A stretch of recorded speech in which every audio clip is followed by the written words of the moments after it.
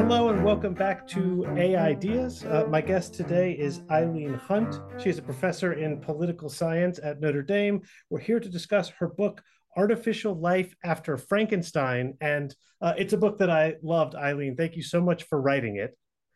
And it situates this book, Frankenstein, this amazing book, Frankenstein, which to me is a foundation of so much of everything that's happened in the past 200 years and our thoughts about life. I mean, not just artificial life, but life and literature and parenting, as well as another book by Mary Shelley, The Last Man. And you tie it in, I mean, I think just beautifully into both the political milieu of this tumultuous time of revolution and romanticism, and also so many works of art and political thinkers. I mean, everything from Blade Runner to Francis Fukuyama comes up in this book, and I just thought it was great. And as soon as I saw it, I knew I had to have you on the show. So thank you for joining me. Thank you very much. I'm really honored to be here. So I thought we could start before we get into the book and the ramifications of it. If you could just briefly tell us a little bit about the life of Mary Shelley. And she had a very strange life. Both of her parents were incredibly influential. Her husband was also influential. I would say she herself is probably more influential than any of them. But the having come from this time and place and family, I thought before we did anything else, get people to understand what it meant to be the daughter of Godwin and Wollstonecraft, because that's really something. Yeah, it is really something. She's the daughter of political philosophers, two of the leading political philosophers of the Enlightenment era. Her mother, Wollstonecraft, wrote the first book-length philosophical treatise to defend the rights of women as integral to the concept of universal human rights. That book was published in 1792. It made her name internationally as the leading advocate of women's rights. And her father, Godwin, published a work, Inquiry Concerning Political Justice, in 1793 that made him a household name in political philosophy, especially of the radical sort. He was known for defending an anarchist vision of political community, interestingly inspired as much by Edmund Burke as the social contract tradition of the late 17th and 18th centuries. So with two political philosophers as her parents, Mary Shelley was set up to, in some sense, engage political philosophy in her writing. Later on in her life, she reflected on why she herself didn't become a political philosopher proper. And what she said is that she always felt that she could see the other side of the argument. And for that reason, she felt better suited to write fiction. And I think she was right in that, because fiction allows a writer to adopt multiple perspectives through the points of view of the characters in the story. And so in some sense, what Mary Shelley did in Frankenstein is engage with Enlightenment political ideas, especially the ideas of her parents. And she used the characters in the story, especially the scientist Victor Frankenstein and his creature, who is unnamed, to engage different points of view on the ethics and politics of bringing life into the world, whether that be through the family or whether that be through futuristic forms of technology. But she was also, later in her life, as a teenager, the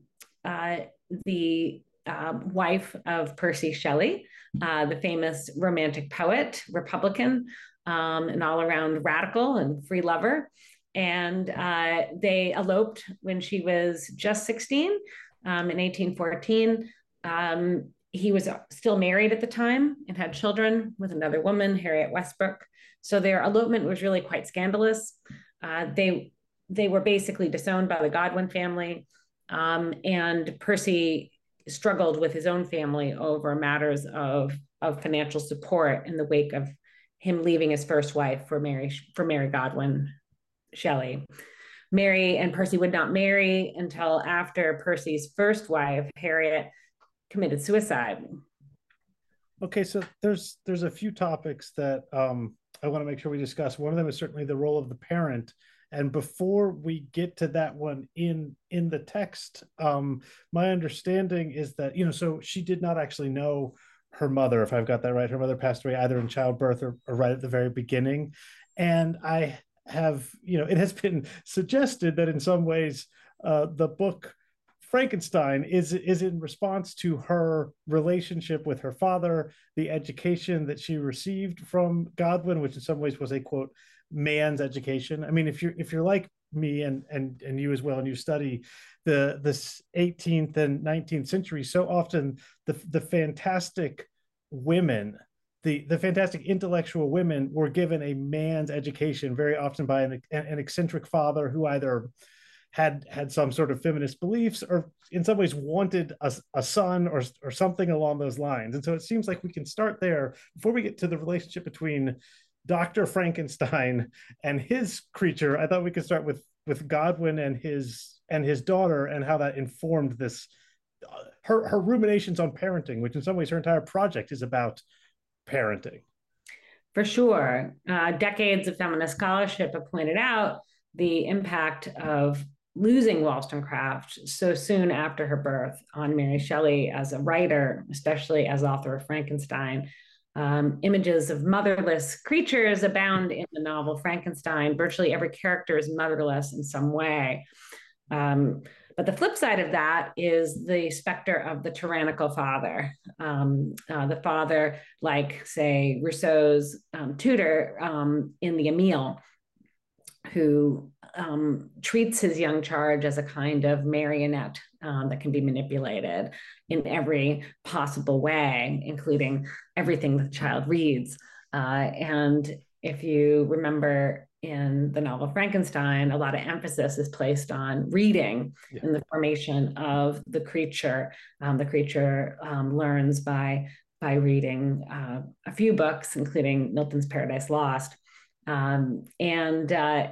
It's interesting also to note that Mary Shelley, at the time she was writing Frankenstein, was also reading Rousseau's Emile and was aware of the ways in which Rousseau imagined his ideal system of education working by way of a all-controlling tutor, meting out very particular texts for his student to read. And those included Robinson Crusoe, for example.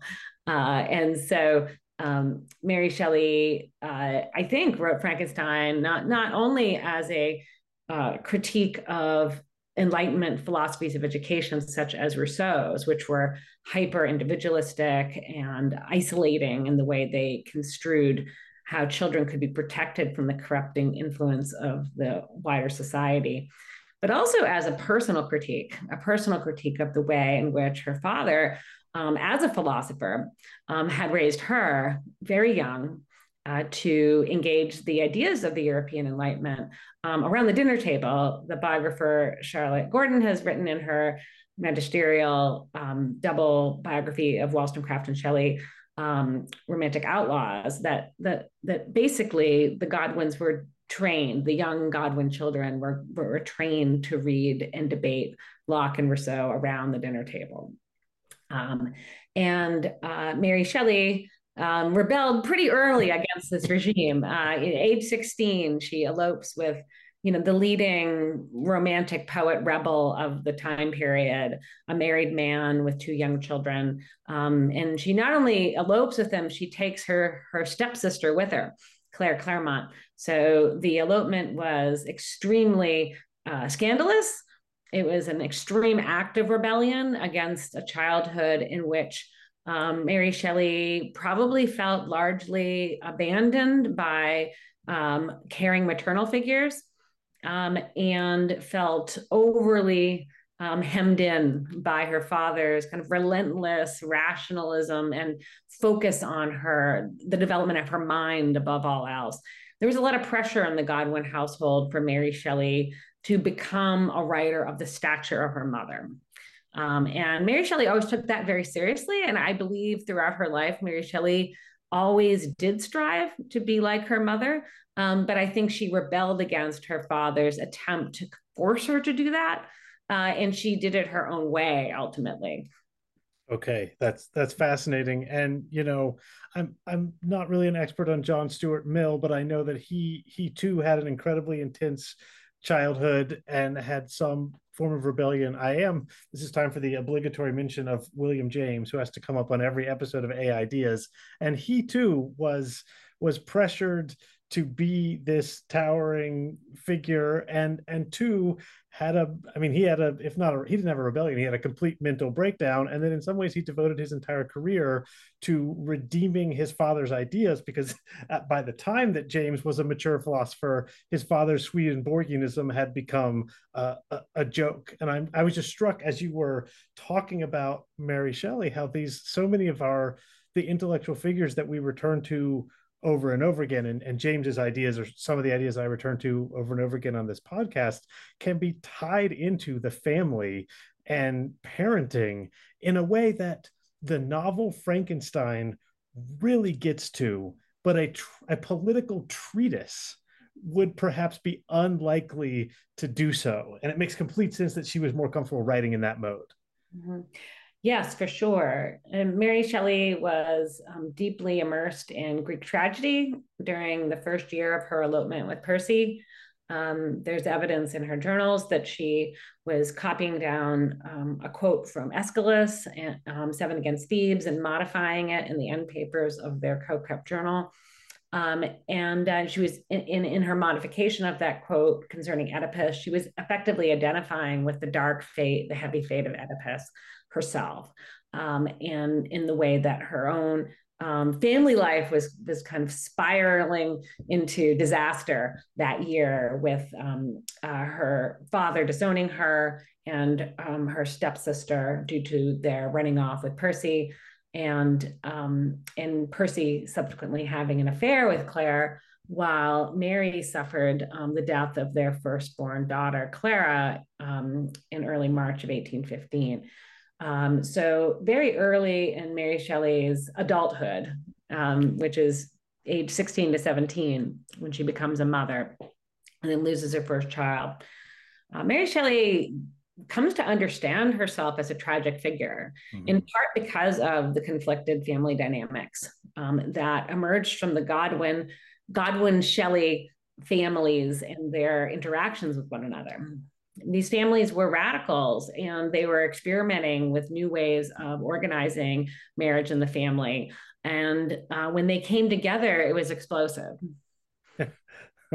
Yeah, I could say so. So I'm actually thinking, Eileen, we can talk about the parental relationship between Victor Frankenstein and the creature now, or we can move on to literature, because you brought up Aeschylus, and of course there's the modern Prometheus. We can, I mean, I think we're going to have to come around to the creature and how the creature is raised or not raised at some point, but this might be a good place to talk about Milton and tragedy, if that sounds good to you, because there's this moment where the creature is exposed to literature, especially Milton, and this is this great story of rebellion, which Byron especially encouraged people to read, with Satan as the hero, serves as an important learning experience for this creature who has received no parental guidance, or rather parental rejection,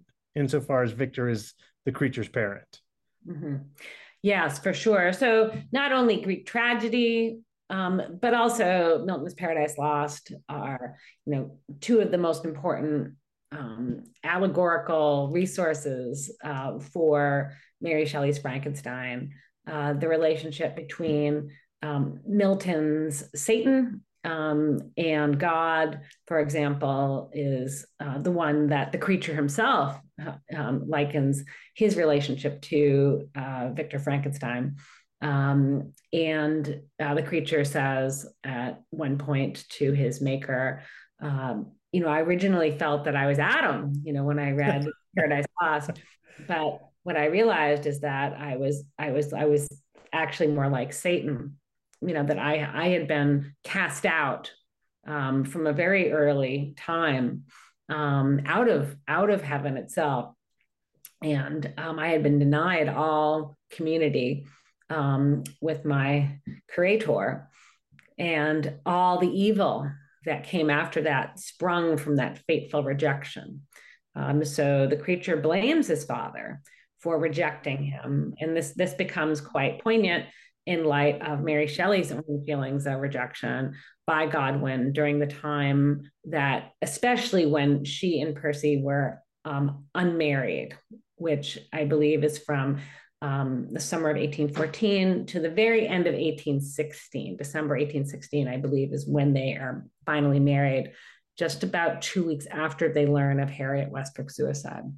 So one of the things that comes up over and over again when you study, conservative or reactionary movements is the way that it does seem like the patriarchal family is sort of the source of the way that people want to articulate the government, the father of the nation, that sort of thing. It's also striking when you look at so-called radicals or people who wish to be radical politically, how rarely the men can see that the patriarchal family is another source of oppression and exploitation. And it just seems to me, without deep knowledge of the relationship between Godwin and Mary Godwin Shelley, the man who Kropotkin calls the inventor of anarchism should have been prepared for anarcho-feminism of that kind, that he clearly was not prepared to question his own personal authority in the same way that I think Victor Frankenstein is unwilling to consider the challenge to his own personal authority and feels very benighted and put upon when the creature turns against him. Once I'm the creator, I am the god. How could you do this to me? Mm-hmm. Yes, for sure. Yeah, I think it is really interesting that in some sense, Godwin didn't see this coming. In some sense, Victor Frankenstein doesn't either. Right. And there was a tradition in the scholarship of reading Victor Frankenstein more as an analogy for Percy Shelley. As we know, Percy Shelley, when he studied at Eton, was interested in all sorts of occult subjects. He was also very interested in science. He may have blown up a few things. He may have electrified a few things. So he did some kind of quasi-Frankensteinian experiments as a young man. And so there was a history of comparing Percy Shelley to Victor Frankenstein. And I think that there's a lot of truth to that comparison for sure in the novel. And there's a lot of reason for making that comparison when we look at the novel in light of Mary Shelley's own life and tumultuous relationship with him, the way that Percy was quite an irresponsible father and husband, for example. But also, I think it's potentially even more productive to think of Victor Frankenstein as a kind of Godwinian figure. Maybe a Godwinian figure who encompasses both William Godwin and Percy Shelley, because Percy Shelley initially came to visit Godwin because he really admired both the writings of Godwin, Godwin's anarchist writings, and the feminist writings of Mary Wollstonecraft. Which brings me to your original question isn't it strange that a lot of radicals, a lot of anarchist figures in particular, just didn't subject the family and marriage to the same level of critical analysis as they did other institutions in society? Well, Godwin himself did evolve a bit in the 1790s through his relationship with Wollstonecraft in particular. He originally really thought of marriage as something that was undesirable. He himself was a bachelor until he married Wollstonecraft. And like Wollstonecraft, was a critic of the institution of marriage as it was known in the period. But through his relationship with Wollstonecraft, Godwin started to see the family in a more positive sense, because Wollstonecraft, though she was a critic of the traditional patriarchal family and its legal institutionalization in the period, she also thought the family could be reformed. And so Godwin, in his later writings in the 1790s and his subsequent editions of Political Justice, starts to develop a kind of kinder, gentler vision of what the family could be, a space animated by mutual affection. And we can see some of this language coming out in Frankenstein, actually, because what the creature confronts his maker with is a demand for the fulfillment of a basic right he has, a basic right to live in the interchange of those sympathies which are necessary for my being. And the creature craves what he lacks. He lacks affection. He lacks friendship. He lacks companionship. He lacks community. That's what he demands of his father maker, father creator. Victor Frankenstein, of course, fails to do this in the novel, but he does try. He does initially agree with the creature when the creature confronts him with this demand. He agrees that actually, as his parent figure, as his creator figure, he does have an obligation to supply this basic right to live in the interchange of those sympathies necessary for our very being as human beings. So there is this moment in Frankenstein when the creature and Victor Frankenstein meet on the Mer de Glace in the Alps, where the scientist does recognize his creation's humanity. It's important to remember that the creature originally was designed to be a human being, a very large human being, but a human being. And it's only after the creature is animated by Victor Frankenstein that the scientist recoils in horror because he no longer sees his creature as beautiful, but rather as hideous. But I think in the novel, what Mary Shelley is doing through this dialogue between Victor and the creature is illustrating many of the ideas of her parents and the ways that a full-blown Enlightenment rationalism, you might say, divorced from any concern with affection, community, love, is a dangerous project to undertake. And so, in other words, she agreed with her mother's corrections to the rationalism of her father's project, and she ultimately was trying to reconcile, I think, in many ways, the ideas of her parents with a strong sense of favor for her mother's views. In the end, I think that, like her father, she probably could be understood as something of an anarchist in the sense that she was certainly willing to run away from all the conventional institutions of British society in 1814. So I think that's a good point. And that's one that's not often made in the scholarship. I think there's a tradition of reading Mary Shelley as something of a conservative. And I'm not convinced that's true. I mean, I think there certainly are elements in Mary Shelley's thought that are conservative or traditionalistic. But as you know from studying the anarchist tradition, anarchists come in all stripes, and a lot of early kind of British anarchism, like Godwin's branch, was actually interested in almost a retreat to a kind of state of nature, something outside of cities, something back to the land. Mary Shelley and Percy Shelley weren't quite that extreme, but they certainly were interested in this possibility. Can we escape from the corruption of kind of mainstream European political institutions? Can we do something different with our lives, going all the way down to the level of the family? And that they both shared with both Wollstonecraft and Godwin. Yeah, well, this is a project for a different podcast, but I don't think it's a coincidence that it is actually the great conservative Burke who writes the very first British anarchist treatise and claims that he means none of it. But as I think you have said in your own work, it's actually quite a Burkean document. He comes to all sorts of conclusions that we know Burke would not publicly espouse, but in his treatment of how anarchism is sort of, could be thought of as practical and cultural, as opposed to, in this Rousseauian way, like rationally derived. Burke sets the stage for this tradition of, George Orwell called himself a Tory anarchist. Plenty of ways that William Morris is also hearkening back to this earlier society. And it is Rousseauian in that sense of this, like, actually anarchism means throwing away the Enlightenment rationality that will make these mind forged manacles, and also uh, and also real manacles, which are a lot easier to make when you have an industrial civilization. That's right. That's right. And I do argue in Artificial Life After Frankenstein that Burke's A Vindication of Natural Society was one of the pivotal influences on both William Godwin in Political Justice and on Mary Shelley. Mary Shelley read that work by Burke as well as other works by Burke prior to writing Frankenstein. Also, her later novel, The Last Man, has many direct allusions to Burke throughout.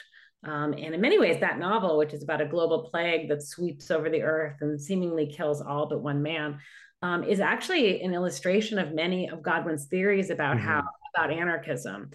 Because at the end of the day, the novel is about the breakdown of traditional political institutions. Right. And so, in some sense, the end of the novel ushers in this possibility of rebirthing the political order, perhaps along an anarchist vision.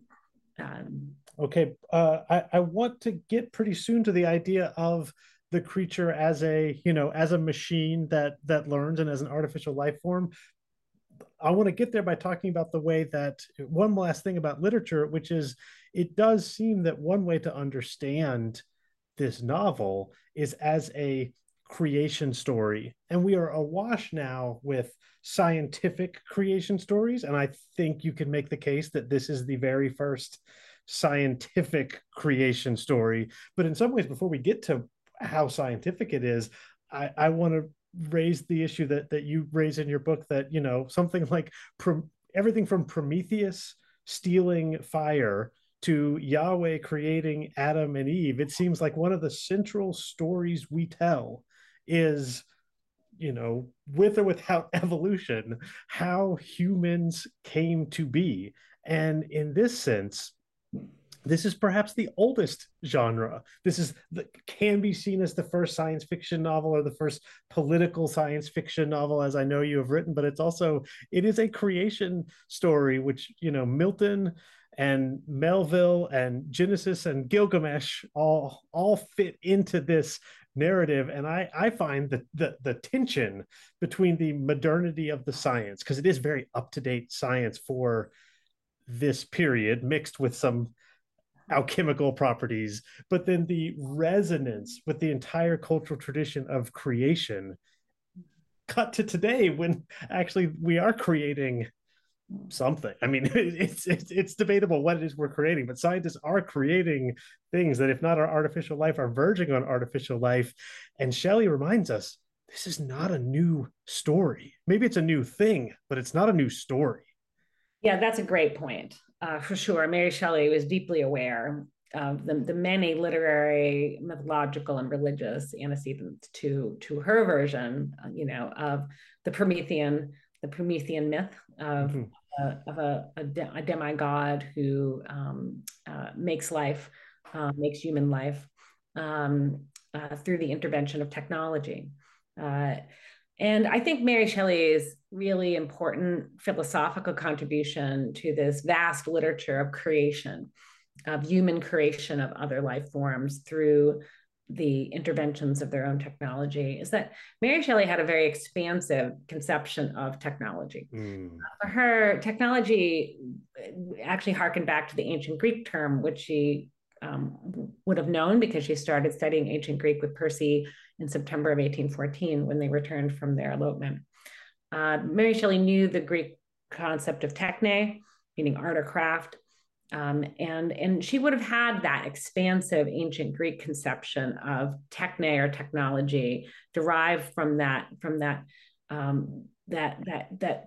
understanding of technology as art, craft, which involves all things made by human beings through art. But art can mean anything. Art can mean writing. Art can mean the spoken word. And obviously, she, as a writer, I think thought of the technology of the pen as really one of the most fundamental means for human artifice of the world around us. So I think when we think about human beings having a power to artificially shape the world and to create things through their own artifice. Sometimes we think of it in very abstract scientific terms. And I think it's actually good to kind of pan out a bit and think about technology as much wider than just engineering and science. Technology is art and craft. And that would encompass anything that human beings do with language, including writing.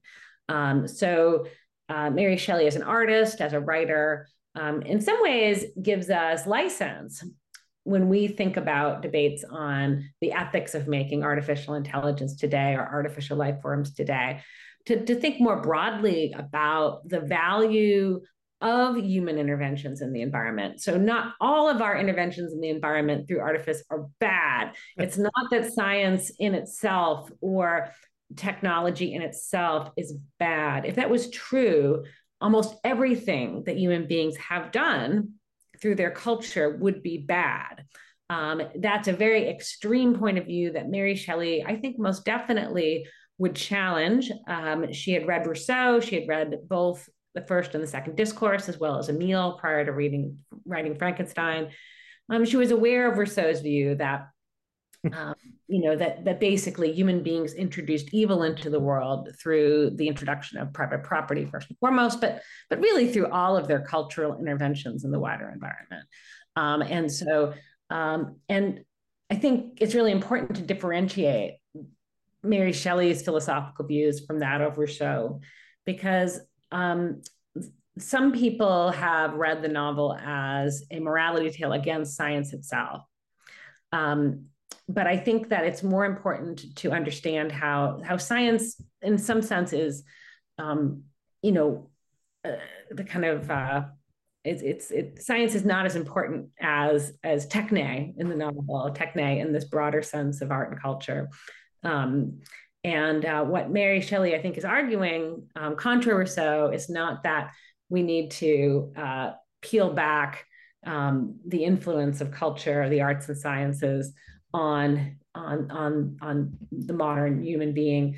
What she's arguing is that we need to be responsible about how we use culture, how we use education, how we relate to children, how we impart culture, how we use art and craft in our relationships to younger beings whom we bring into the world and we shape through our learning.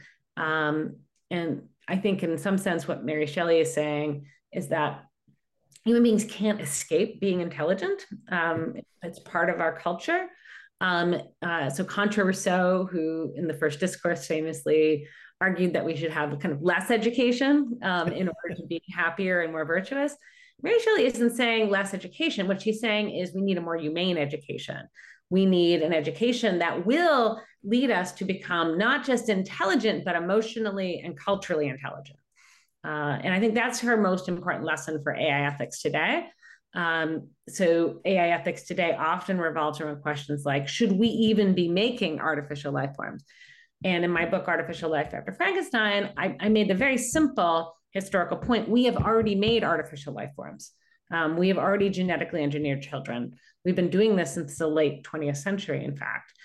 This isn't often acknowledged, but we are doing it and we will continue to do it. The point is not, should we make these creatures? It's how should we do this? Because we will continue to do this. And in some sense, as you point out, human beings have always been fascinated with the potential to make artificial creatures.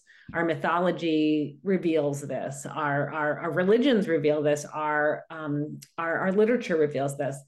And in some sense, human beings have always been involved in the artificial formation of life forms through the rearing of children in particular. Yeah, that was just what was springing to mind to me, as you were speaking, is in some ways we have no choice but to, we are all artificial life forms in some sense. We have no choice but to have been created, and we have no choice but to create. Even if you yourself are not a parent, all of the people around you are in some ways, especially those younger than you, especially if you're interacting with small children, you are in the act of creating them. Now, I do take the, I guess, somewhat Rousseauian line that one of the most dangerous things you can do is think that you can rationalize this process. Obviously, people disavow the eugenics movement for its, it's racism, it's proto-Nazism, but the eugenics movement, I also want to disavow its belief that child rearing could be rationalized. They really thought, I mean, and this is the kind of thing that creates the breakdown of someone like William James or the alienation of someone like Mary Shelley. If you think you can rationalize the education of a child, you are going to create a monster, actually. Either you will create a monster or you are the monster, or perhaps both. Yes, yes. And I think Mary Shelley, I think in Frankenstein enacts a critique of Rousseau's Emile, Mm-hmm. because I think Rousseau's Emile is more along the lines of that all controlling tyrannical mode of education that believes, oh, all we have to do is come up with the right principles for the Mm-hmm. education, isolate the child in a kind of social experiment of sorts, and then run the experiment to get the result we want, the virtuous result we want. And Mary Shelley, I think, probably saw herself as something of a product of that style of education Mm-hmm. under her father's watchful eye when she was young. And I think that sometimes what she does in Frankenstein is she takes Emile to its logical extreme. It's let's not just isolate the child from society, as it were, under the watchful eye of a tutor. Let's explore the other side of parental tyranny, which is abuse and neglect. Mm-hmm. So I think, a fascinating psychological thesis of Frankenstein that is rooted in Mary Wollstonecraft's thought, is that tyranny can take the form of neglect or abuse. So tyranny does not only mean hovering over someone and manipulating their every move. Tyranny can mean being a neglectful parent, somebody who abandons their child. That's just as tyrannical and all controlling. In fact, it's actually maybe the most extreme form of parental tyranny, because only a parent would have the power to do that to a child and to elicit the worst effects from that child's experience of abandonment. What is worse, in other words, than being a child who is utterly abandoned by their parent creator? So yeah, so I think Mary Shelley is very much interested in engaging in a kind of thought experiment to explore and test some of Rousseau's theses on education, but in a way that ultimately agrees with her mother's view on tyranny as the worst thing you can do to another person, whether that be through violent control of them or through violent abandonment of them. Excellent. Okay, I think we're finally ready to get to this topic of machine learning, because it seems to me, I wasn't around in the 50s and the 60s, but it seems to me that if you were thinking about AI at those times, and when you look back, what those people are writing about is a certain form of control, of logic, of rules.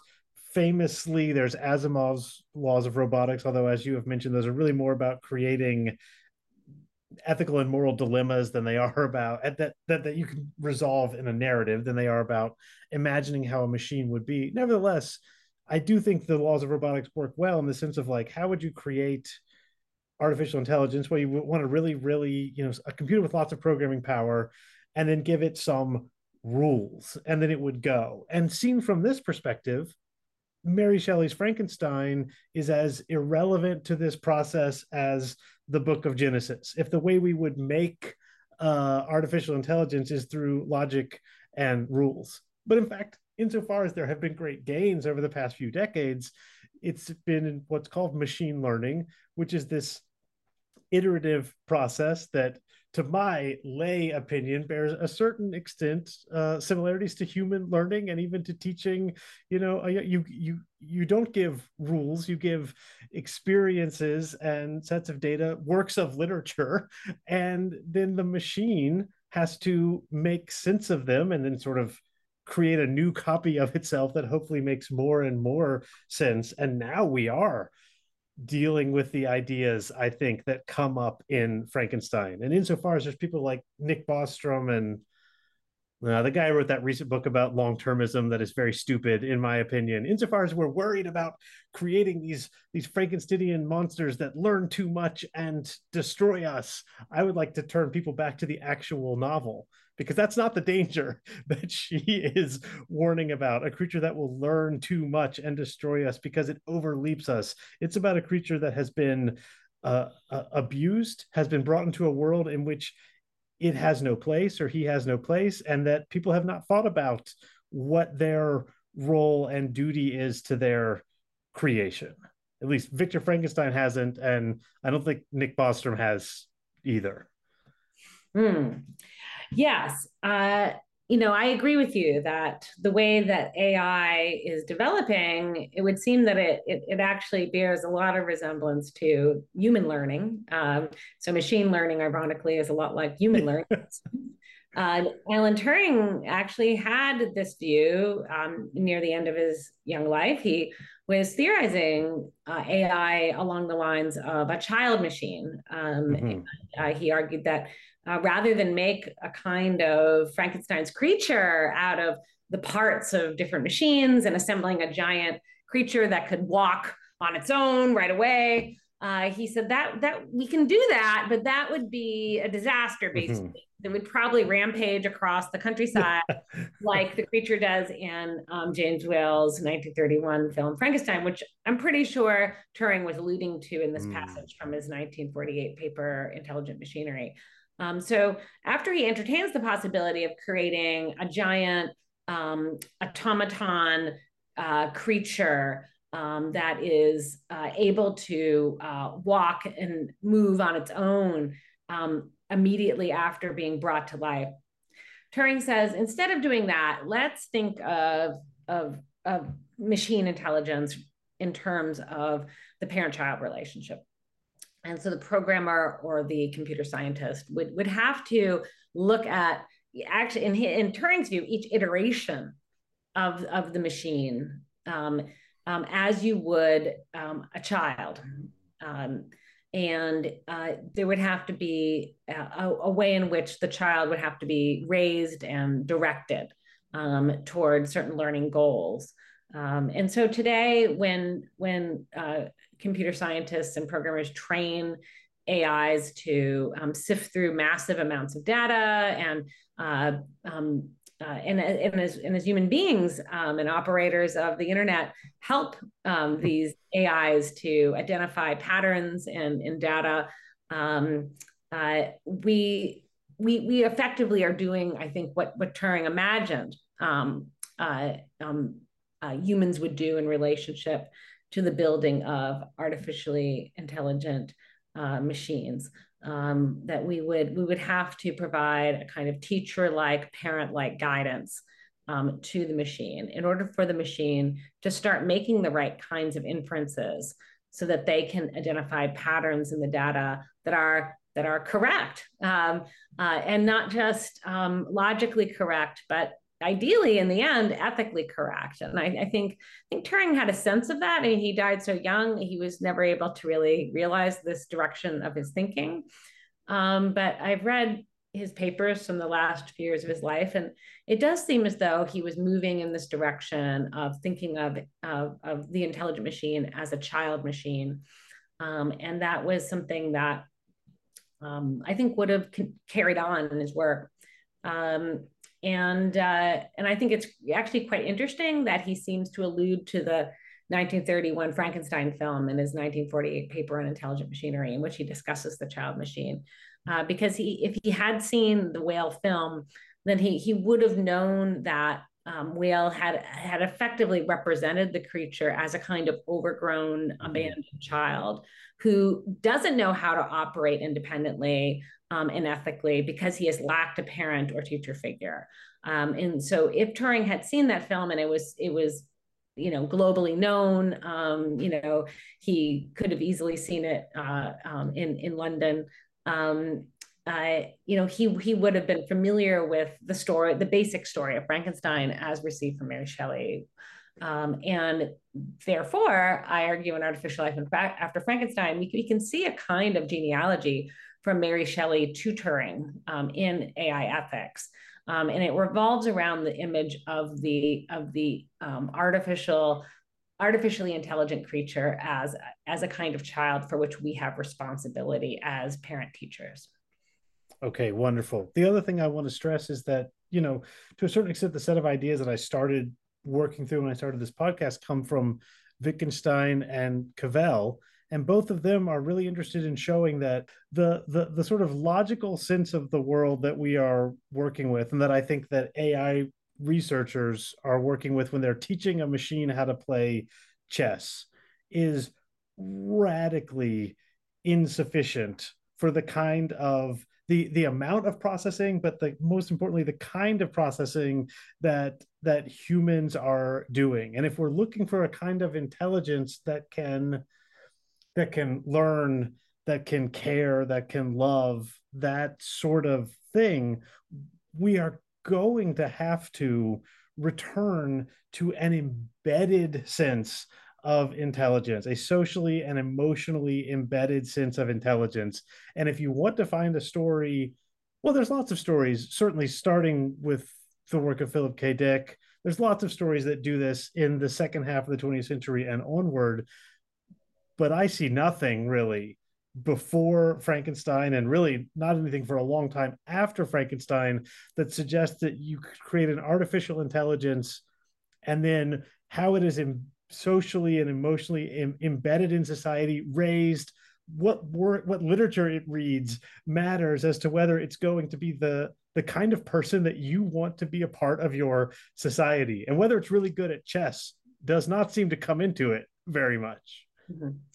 Well, I mean, Mary Shelley's literary and religious inspirations are important here. I mean, Milton's Adam, Milton's Satan, the Genesis story itself are important sources for Mary Shelley's conception of a hyper-intelligent artificial creature who has immediate language capability, and so on. And so Mary Shelley did have important religious and literary precedents for her ideas. But I agree, what Mary Shelley did in 1818 by publishing Frankenstein was truly ingenious and unique. And that's why AI ethicists to the present day keep looking back to the story of Frankenstein as a modern myth, the modern Promethean myth that helps us to explain and articulate what it means to be a being capable of bringing other beings into life through our technology and art.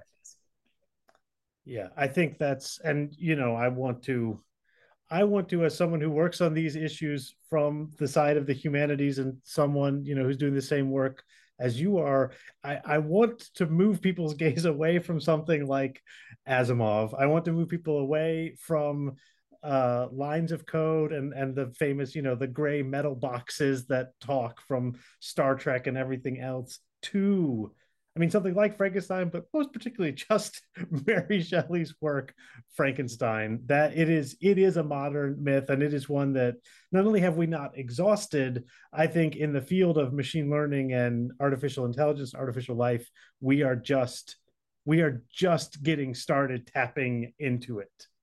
For sure. Yes, I totally support that project. And I hope your listeners have enjoyed our discussion. And if they have any questions about my take on Mary Shelley and artificial intelligence, they can feel free to look me up at the University of Notre Dame. Okay, wonderful. Thank you so much, Eileen. This was such a pleasure. Thank you.